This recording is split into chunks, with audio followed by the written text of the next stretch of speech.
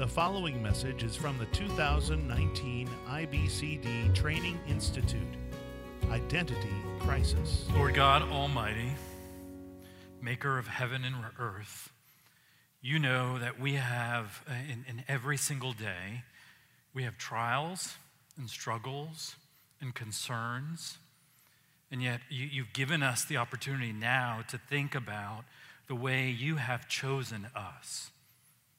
What an incredible blessing to be chosen by you.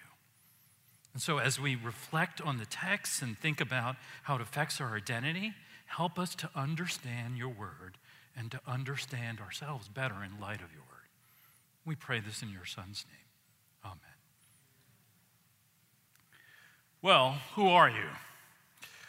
The basic question we want to ask and answer through our time together is, who are you?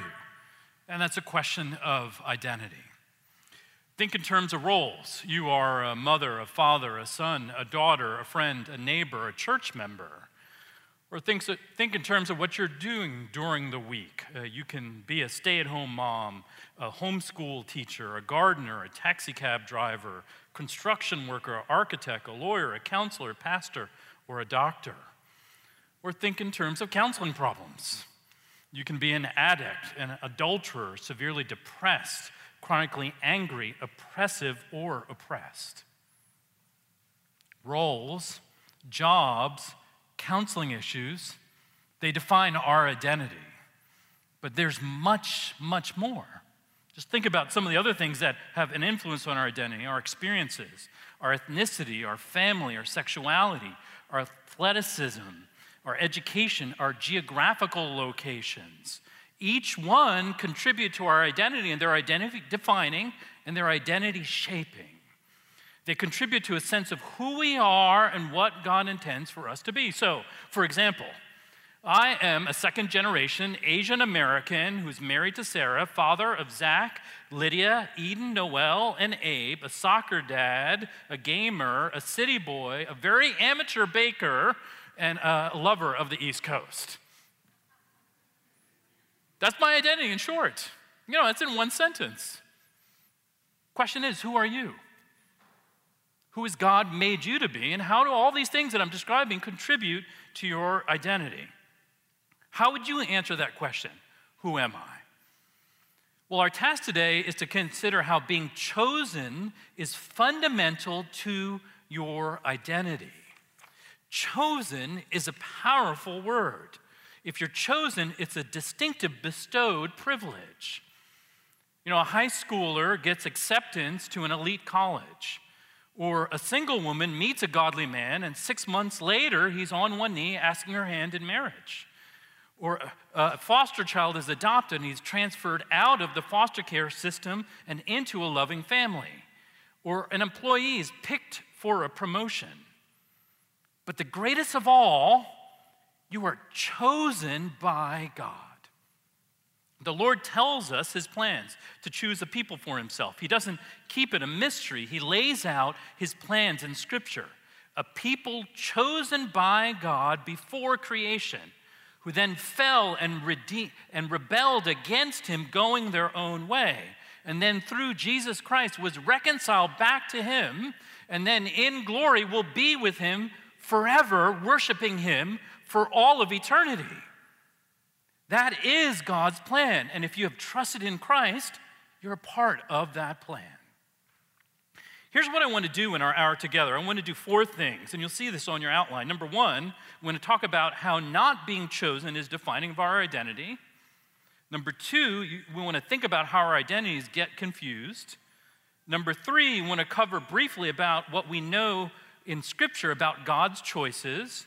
And number 4, finally, we want to talk about how God's choice transforms our identity. And my prayer is that as we think about being chosen by God, that'll help us understand who we are in Christ. So number 1, the problem of choosing. So a basic longing of the human spirit is to be chosen, but so many situations in life result in not being chosen. When we're forsaken, it's painful and it's a great loss. So Peter asked out Amanda, and she said no, and Peter was crushed. Jane desires marriage. She wants a husband, she wants a white picket fence, she wants a house, she wants children, and she wants a dog or two to boot. And yet, she's still waiting for a godly man to ask her out. In fact, she hasn't dated in years.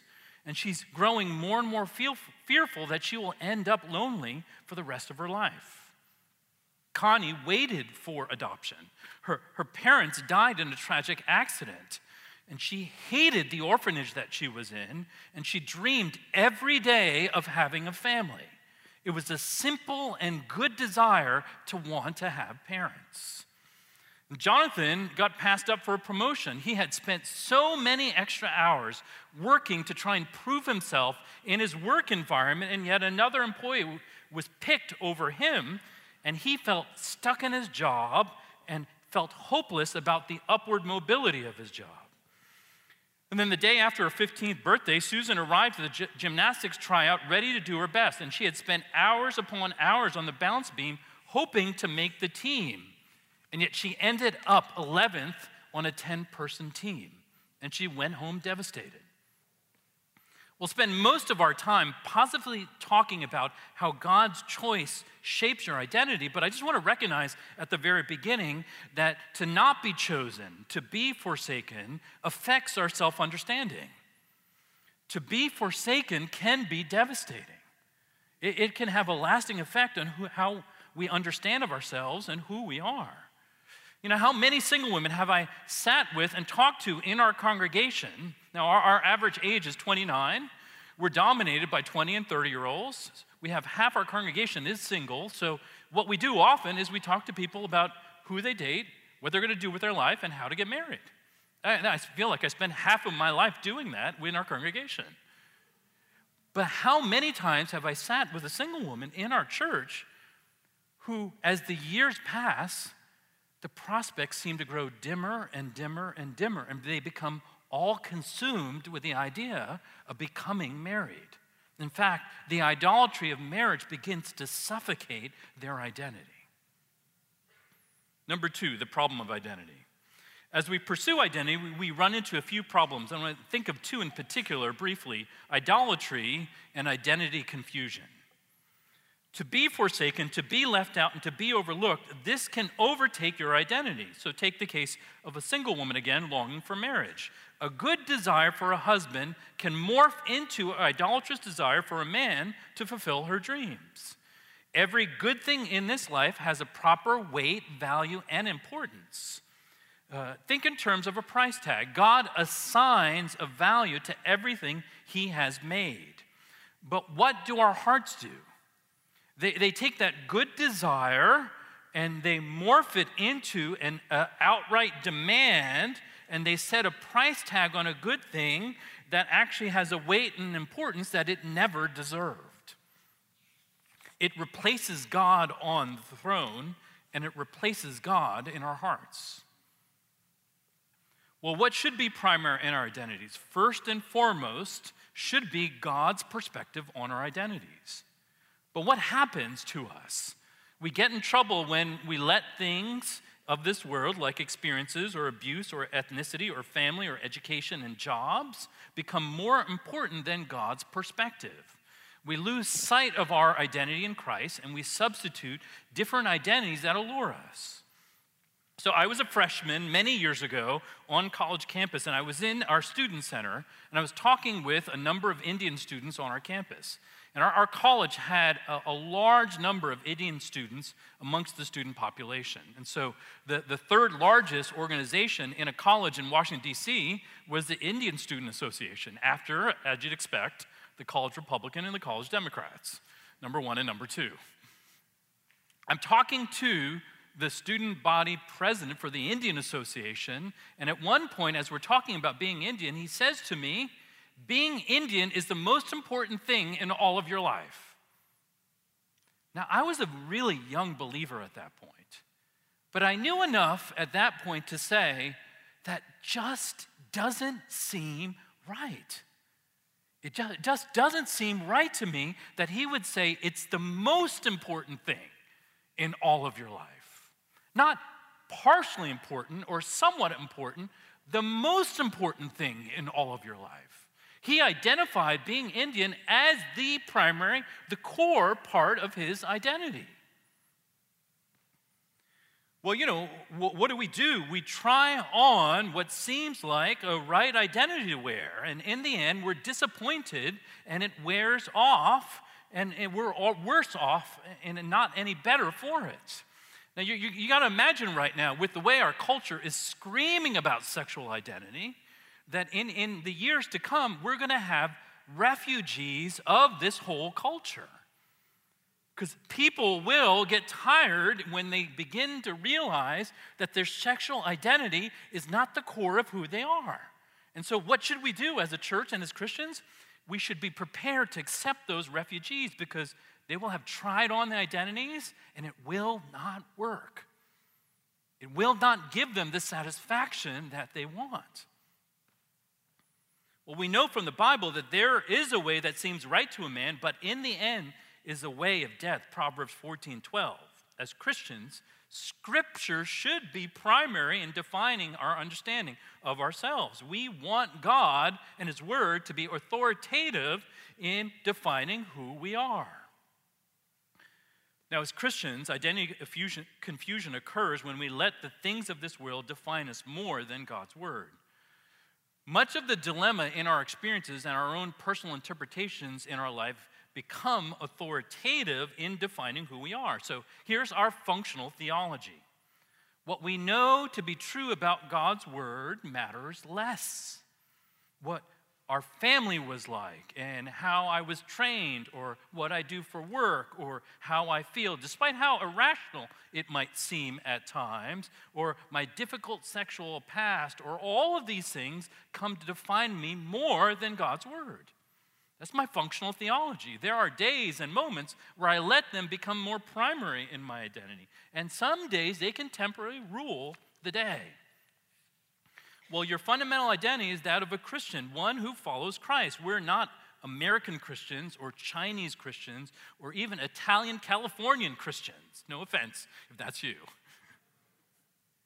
Our unity with Christ is primary. In a sports-crazed culture, a responsible college student knows that student life and being an athlete actually should be secondary. She can be confused when she actually does well, especially in sports, and she gets all kinds of accolades thinking she's first and foremost an athlete and not really care about school. But when she fails out of a class, she'll realize what should be first. She's a student first, not an athlete first. Well, same for us. Christ needs to be primary. Christ has to be central in our identities. So we're going to focus on this hour. God chose you. And that's what really matters for our identities, that He chose you. That's going to be pivotal for our self-understanding. So number 3, what do we know from Scripture about God's choices? A couple of things you see there. First, God elects. The Lord is not indifferent. He doesn't struggle to make up His mind. This is how He works. The Almighty chooses. God is free to choose. It's a basic part of His nature. God chose Jacob and not Esau. With Israel, He elects some to salvation while others were hardened. The Lord chose the foolish and the weak to shame the wise and the powerful. And God chose you before the creation of the world, before the Lord's word spilled forth, before He made light, the expanse of the waters, the dry land, the vegetation, the plants, the fruit of the trees, the animals, the birds, the fish of the sea. He chose you. The ordering of things shows God's priorities. You ever thought about that? You matter to God. In eternity past, He chose you before His great acts of creation. And in love, God predestined you to be adopted as sons and daughters through Jesus Christ. Now, predestined is a big word, but it simply means God chose you beforehand to be saved. He welcomes you into His family. A child trapped in a foster care system longs for parents. He wants to be a part of a family.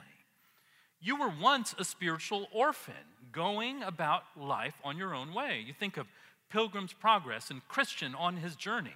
and the burden he had on his back, and the guilt and the shame and being forsaken by his fellow man. But the Lord chose you. He made you his own. He conceived you before, he chose you before you were conceived. He chose you before you were conceived. Let's meditate on that for a moment. Before you even existed, God chose you. Now that's extraordinary. That's extraordinary because, if you went to adoptive parents and said to them, before you actually adopt, before your child is even born, I want you to go ahead and choose them. Now, they would think you're crazy. Who actually does that? And yet, it's not so far-fetched with God. He chose you before you were born. He chose you in eternity past. And God foreknew and predestined you to be conformed to the image of his Son. How do you know someone even before they exist? Well, we can't, but God can. Foreknowledge is knowing you before you were born, but foreknowledge is not just simply knowing something about you beforehand. Foreknowledge is knowing you and God setting his love on you. So knowledge and love are intertwined. And the Lord's goal is to make you more like his Son. A piece of clay sits on a pottery wheel, a solitary clump of nothing. And like this clay, you are shaped and molded into the image of Christ. This is the great goal of Christianity. This is the great goal of the Christian life, to grow in greater maturity in Christ. And with all of our imperfections, we'll be a dim reflection of Christ, but in glory, we will no longer be bound by sin. In the end, there will be no doubt. There will be absolutely no doubt. We will be like him. In the fullness of our salvation will come to full fruition, and we will be like him as we see him face to face. And then God chose you not because of you, but because of his purposes, love, and grace. Now, in Israel's case, it would have been tempting to think they were chosen because they were the larger than any other nation that was out there, and therefore God chose them. But God chose them because of his love. Look at Deuteronomy 7 there on your handout. The Lord your God has chosen you to be a people for his treasured possession out of all the peoples who are on the face of the earth. It was not because you were more in number than any other people that the Lord set his love on you and chose you. For you were the fewest of all peoples, but it is because the Lord loves you and is keeping the oath that he swore to your fathers. And why did the Lord choose Jacob over Esau? So God's purposes could be made known. You see there, Romans 9.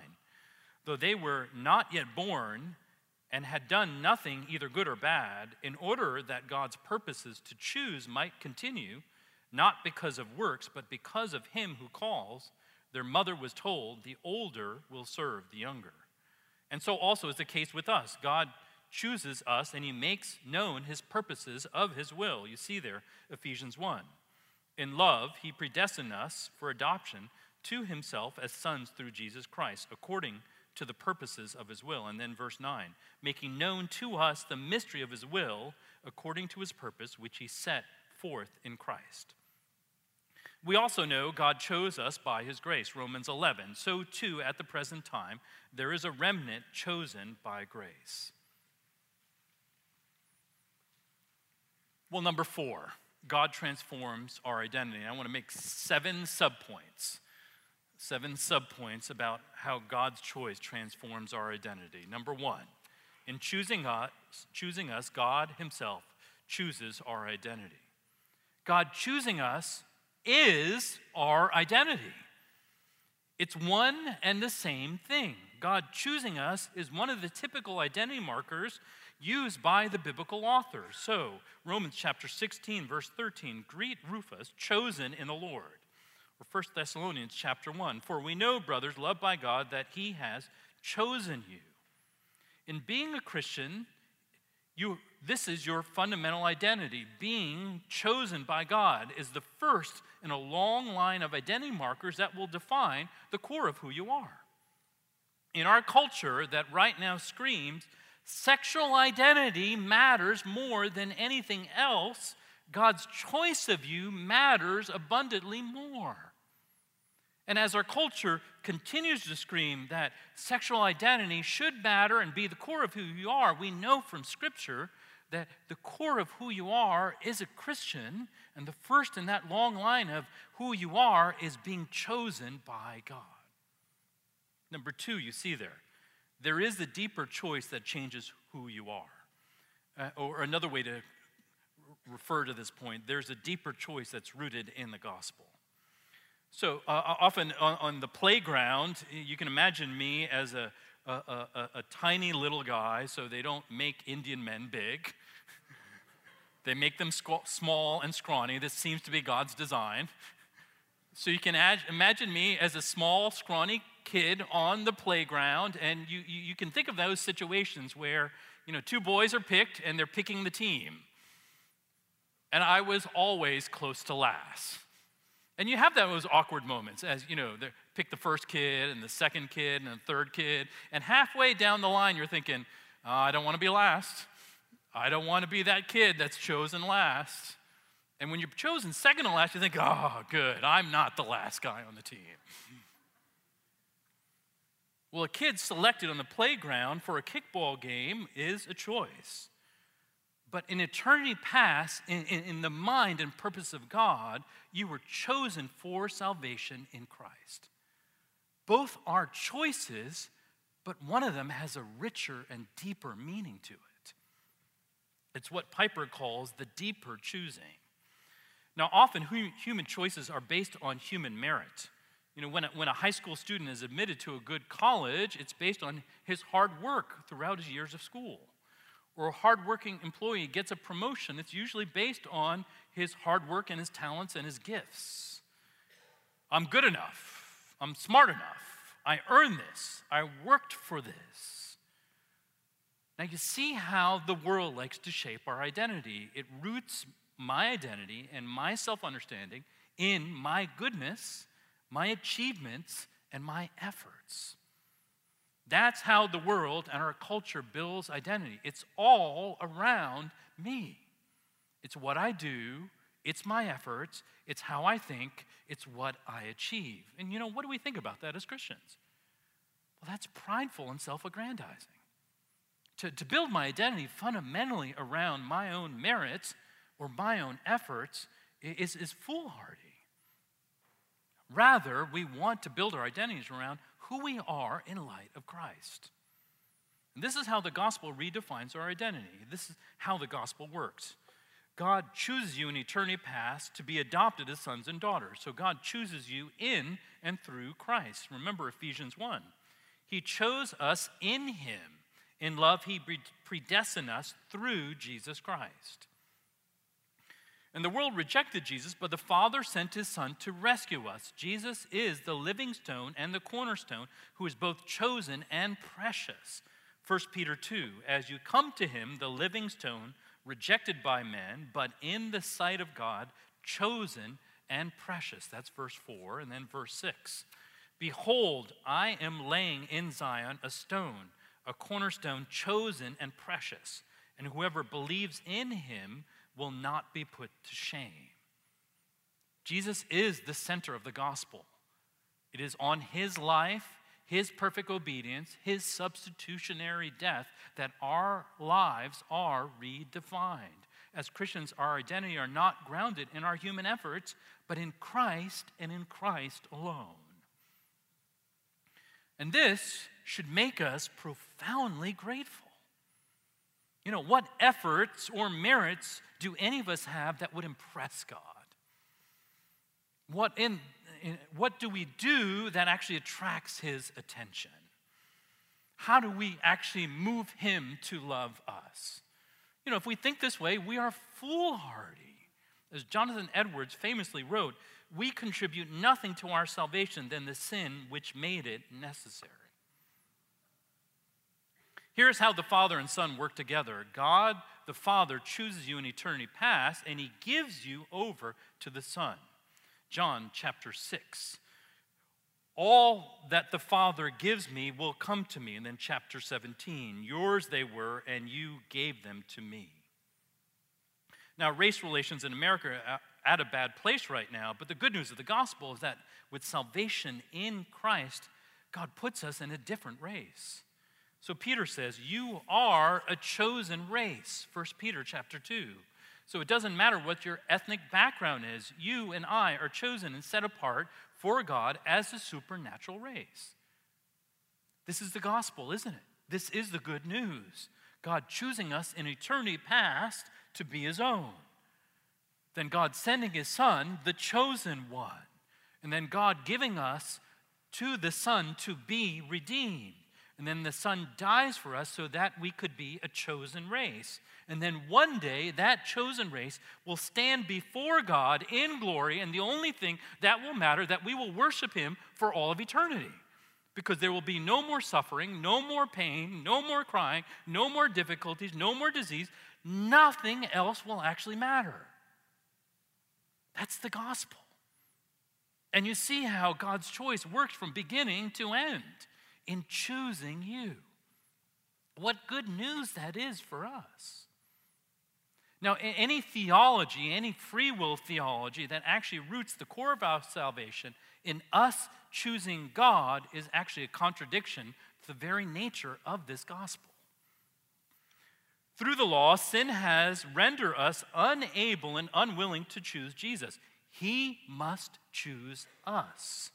Jesus says in John 15, you did not choose me, but I chose you. John 15, verse 16. And we didn't deserve this, or we didn't earn this. We couldn't work for this, and there is no goodness in us that makes us worthy of God's choosing. God's choice is rooted in his goodness and his gospel, not in my goodness and my merit. Our identity is rooted in God and the gospel and not in us. Number 3, God's choice means you belong to him. Now, Peter was writing to Christians scattered and suffering through the Roman Empire. And what did they need to hear among all things during their hardships and persecutions? 1 Peter 2:9, you are a chosen race, a royal priesthood, a holy nation, a people for his own possessions. Now, to be a possession in our society does not have a good connotation. You know, I own a house, I own a car, I own 2 pairs of jeans. We own things, but we don't own people. Actually, to own a person is disgusting, and it's actually dreadful. You know, I'm a pimp and I own a prostitute. Or I'm a master and I have an indentured slave. To be chosen by God, to be a chosen race, means we are owned by God. You are a chosen race, a people for his own possession. You hear that? To be owned by God is the greatest thing you could ever experience. To belong to him, you are his own. You're a child of the Father, a sister or brother of Christ, and you're a recipient of the Holy Spirit that dwells within you. So we treasure and actually welcome being God's possession. Now, you put this verse in context of 1 Peter. When the trials come, it's actually comforting to know we're owned by God and not our persecutors. It's comforting to know that God is the one who has our life in his hands, and not all those who come against us. And what does that do for us? It actually helps us to bear up under the suffering that we're facing. Number 4, we can know we are chosen because our lives evidence God's work. We can know we belong to God. Here's what Paul says in Thessalonians chapter 1. For we know, brothers, loved by God, that he has chosen you. He says we can know he has chosen you. But how? And this is where the word because is important. So here are the reasons, 2 of them. The first reason you see there in verse 5. Because our gospel came to you not only in word, but also in power and in the Holy Spirit and with full conviction.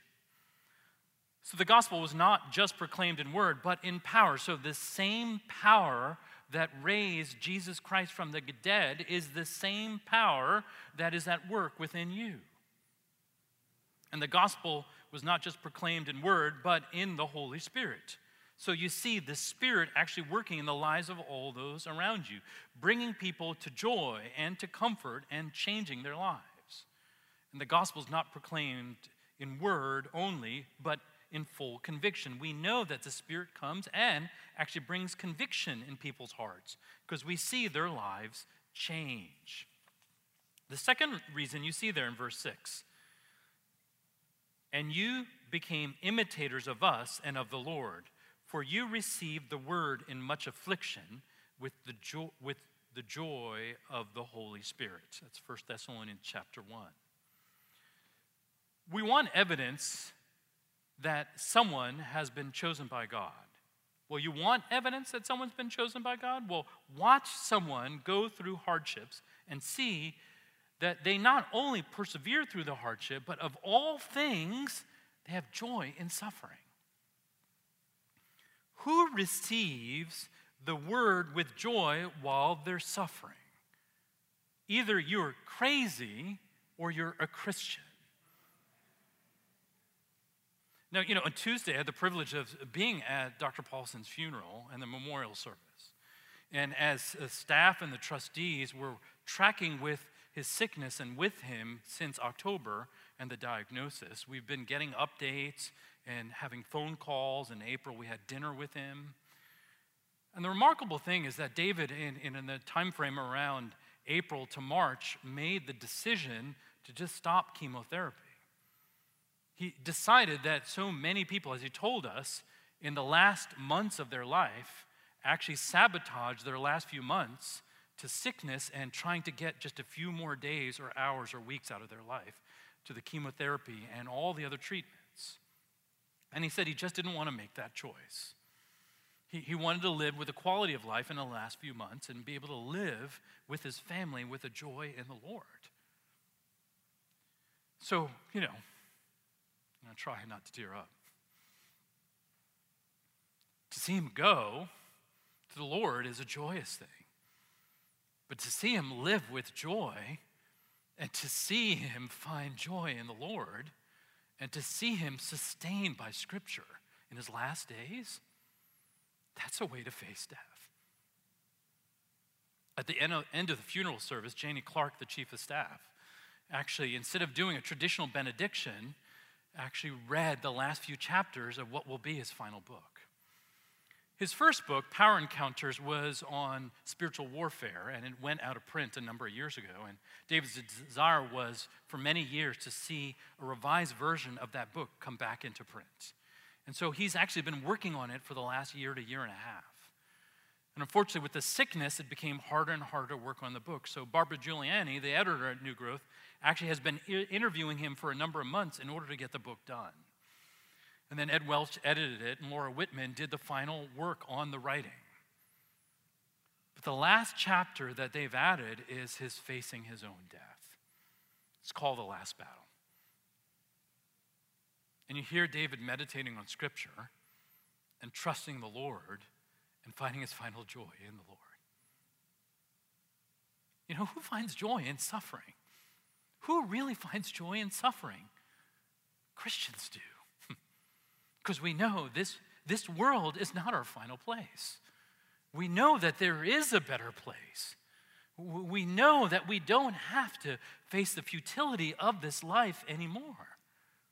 And we know that David right now is in a better place.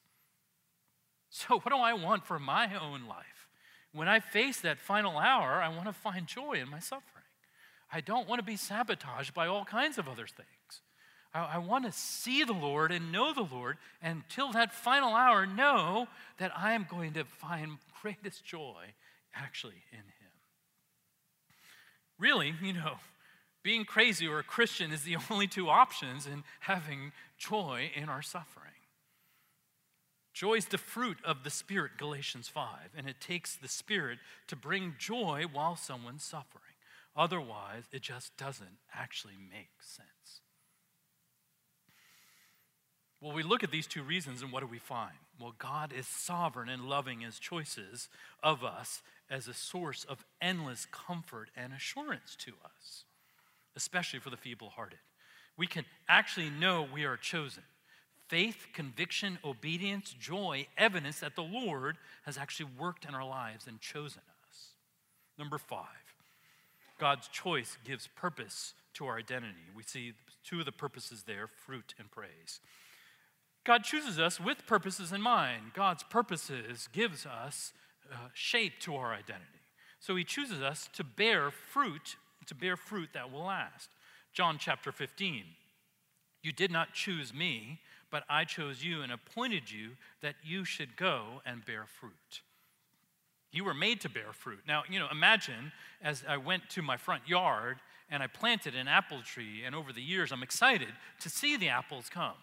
I love fruit, and our family loves fruit. So I would actually wait on the front yard for those delicious apples to arrive. I'm that eager for the fruit to arrive. But imagine that my tree produces no apples. None. At best, I've got scrawny apples hanging from the tree. Well, doesn't that tell me a bit about the quality of the tree? What would I do the next day? I would chop it down and plant a new tree. Well, I can tell a lot about who you are and who you are in Christ by the fruit that you bear. Your confession alone doesn't convince me. And we know this as counselors. We know this as pastors. We know as those who actually work with people who are in struggles. How many times do they make a promise, I will get this right? Or I know how to do this. Or God's word, this sounds so good. And yet I don't see the fruit that follows. How many husbands have I helped and they've gone home and they haven't done a single thing that I've asked them to do? They haven't read their Bibles, and worst of all, they haven't listened to their wives. And what do I do after weeks or months or years? I begin to think, why am I spending this time with you? The thoughts that every counselor has that they wish they could articulate in the middle of a session.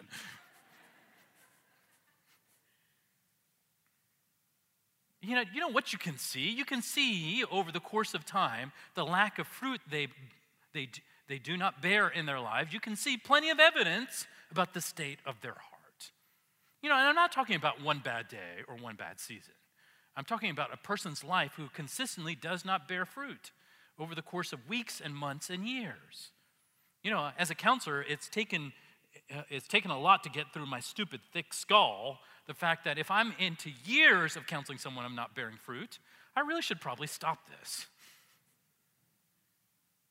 I wonder if you've been in that same position. I can tell a lot about who you are by the fruit that you bear. Your confession alone doesn't convince me. Fruitfulness is a marker of someone who's following Christ. But we distinguish this from people who just simply get busy. Now, I come from Washington, D.C. I'm surrounded by type A people. The kind of people who come to Washington are the people who want to conquer the world. They're not the guys and gals who got F's or D's. They're the people who got straight A's and think, I'm going to defeat this nation. Pray for me, because that is my congregation.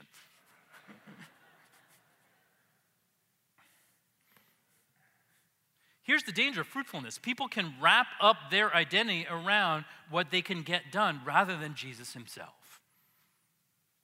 It's very possible to fill up your schedule but not have a genuine heart for Christ. How good we are at being rule followers but not Christ lovers. How easy it is to actually follow all these things and check everything off the list. So I have to be really careful as I'm helping someone in my congregation, because they'll often say, okay, what do I do next? And how often I have to say, no, really what I want you to do is just rest in Christ. And that drives a type A person berserk. No, that can't be possible. How many times do I have to do my quiet time this week? No, rest in Christ. That's all. Where does that say that in the Bible? It can't be possible. No. We want people to be Christ lovers first. Christ has called us to follow him first, and everything else should be secondary. Here's God's other purpose. You see it there. He chose us so we could praise him.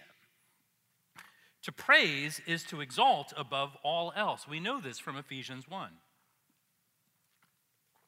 In love, he predestined us to the praise of his glorious grace.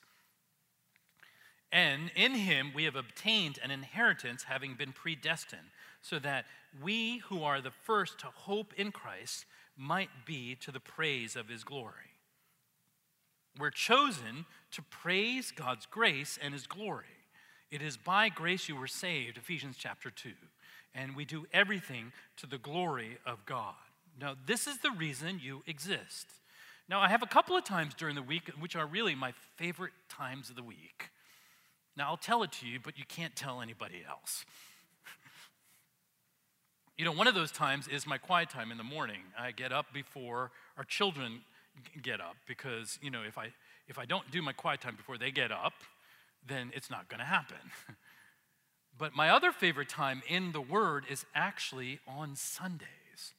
Our sanctuary is actually built almost like a circle. And one of the beauties of that is actually when you're singing, you're actually singing to each other as a congregation. I love it. And I really don't want to be anyplace else in regards to a sanctuary, because there's a beauty of hearing all of those voices. And, a couple of weeks ago at church, we missed sitting in the fourth or fifth row. Baptists, they like to actually have their row. So we ended up in the back of the sanctuary, and it was a tragedy because I couldn't hear all the voices. All the chorus of voices singing loud praises to the Lord. When I'm not doing well, what lifts my spirit? I want to be right in the middle of the singing. I want to hear the praises of God's people because that's what lifts my soul to the Lord. That's what sets my eyes on heaven. And you know what I can do? I can close my eyes, and in that moment, I can picture being in glory when all there is not the loud entertainment or the huge screens. No offense to what's behind me. But all there is the Lord God Almighty in front of me and the chorus of the thousands upon thousands from all of those centuries singing praise to the Lord. That is one of my favorite moments in church. Close my eyes and hear the praises of God's people to him. That's why you exist. That's what you're made for. Now tell me that isn't identity shaping. Tell me that's not fundamental to who you are. Tell me that one moment when you're actually hearing the praises and all those troubles this world are gone and your heart is actually not divided but focused on the Lord. Tell me that isn't sweet. That's what you're meant for. That is our identity. And that is the second thing that the Lord lists here for us. We're meant to give praise to God and give honor to him and to his holy name. Giving praise to God is one of those gospel measures that counters our natural selfishness and me-centeredness, and it constantly recalibrates us towards God. That's why I need to be in church every Sunday. Because every week I need to be recalibrated for the week that comes ahead. And I'm a pastor, but I need it just as much as every person who's in my church. Who am I is only fully known if it is set in the light of the God of the universe. And to figure out who I am in isolation of God is a lie to myself. Number 6. God's chosen ones find comfort in his justice. Many of whom we work with will feel overwhelming shame and condemnation. So the last time I sat with an adulterer and was talking through her life in the very first session, I asked her to look up at me. And she said she couldn't. The entire first session, she looked down at the carpet because she was deeply ashamed. Well, our hearts may condemn us, 1 John chapter 3, yet this is what the Apostle Paul tells us. If God is for us, who can be against us? He who did not spare his own son, but gave him up for us all, how will he not also with him graciously give us all things? Who shall bring any charge against God's chosen ones? It is God who justifies. Who is to condemn? Christ Jesus is the one who died, and more than that, who was raised, and who is at the right hand of God, and who indeed is interceding for us. Well, what do we see here? Paul tells us, look at there, verse 31, God is for us, so no one can stand against us. It's an undeniable fact. And then you see there, verse 32, God gave us his Son, so how will he not graciously give us all things? You know, that's Paul's argument from greater to lesser. And then verse 33, what does Paul state? Who shall bring any charge against God's chosen ones? The answer, what do you see there? No one. It is God who justifies. You know, here's what you want to picture. What you want to picture is a lawyer who is bringing a charge against God's elect. And no charge, according to this verse, can be brought against you. No lawyer can actually haul you into court. Paul tells us that the only tribunal that will actually matter is when we face God Almighty, the King of the universe. God will surely justify his own, and he will declare them righteous. But as believers, we wrestle with doubts, and we might wonder if actually, will we prevail? Will the condemnation of our hearts and the charge of the accuser, Satan, actually ruin us? But there should actually be no doubt. No doubt, because God is both just and the justifier, that he will actually prevail. How hopeful that is for us and for the people we counsel. The only judgment that matters is our judgment before the Lord. And then you see there, verse 34, Paul's last question. Who is to condemn? Now remember what Jesus said, John chapter 12. I did not come to judge the world, but to save it. So will Christ condemn us? No, he is the one who died for us. So Christ is for us. Now, how comforting is that? It is comforting to know that we can put our lives in the hands of God, who is the judge of the entire universe. And you see how freeing that is for us. Christ is for us, so the condemnation can no longer rule in our lives or ruin us or, most importantly, define us. And then number 7, God's choice sets a trajectory for everything else in the Christian life. Now, being chosen and glory are in an unbreakable chain. When God chose us, he does not make plans wondering, actually, if it will work out. This is a God-ordained, guaranteed success. So you see there, Romans chapter 8. And those whom he has predestined, he also called. And those whom he called, he also justified. And those whom he justified, he also glorified. The call here is the effectual call. Those whom God predestines, he will regenerate to be his own. Justification is not merely forgiveness, but this is God's declaration that he gives us Christ's righteousness to be our own. It is entirely identity shaping to be justified. We're wrapped in that identity that God has declared us with Christ's righteousness to be ours. And glorification is striking here because it's the aorist tense, which simply means it's a past action that's already accomplished. It's as if Paul were saying, this is so certain it will actually happen. What God started in eternity past, he will finish in glory. So Pastor J.D. Greer has said, what God starts, he always finishes. He always finishes. Now, for those of us who counsel and help others, this is a call to action. You know, God's sheep need our help. They need us to help them with their daily lives, but they need us to help them get to glory. You know, what do I want more than anything else? The people I'm helping, I want to actually one day be standing beside them in glory. My goal is not to just get them through this next day or through this next week or even through this season. My goal is to get them to glory and for us to be there together. So what does the Apostle Paul say to us? 2 Timothy chapter 2, therefore I endure everything for the sake of the chosen ones, that they also may obtain salvation that is in Christ Jesus with eternal glory. Just like Paul, we're a means to help God's chosen ones come to salvation in Christ and then one day get to glory.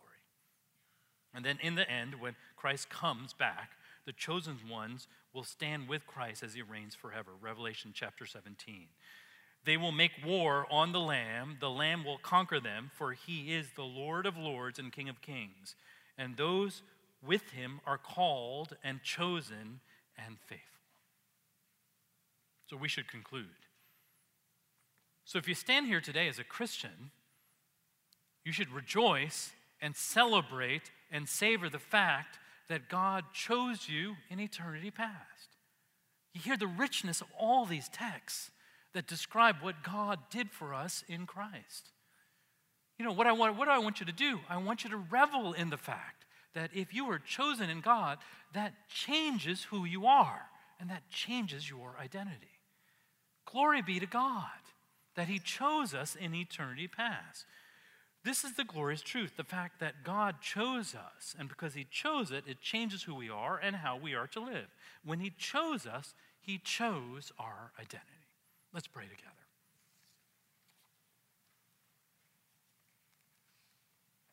Lord, you are good, and we know that your goodness comes to us through Christ.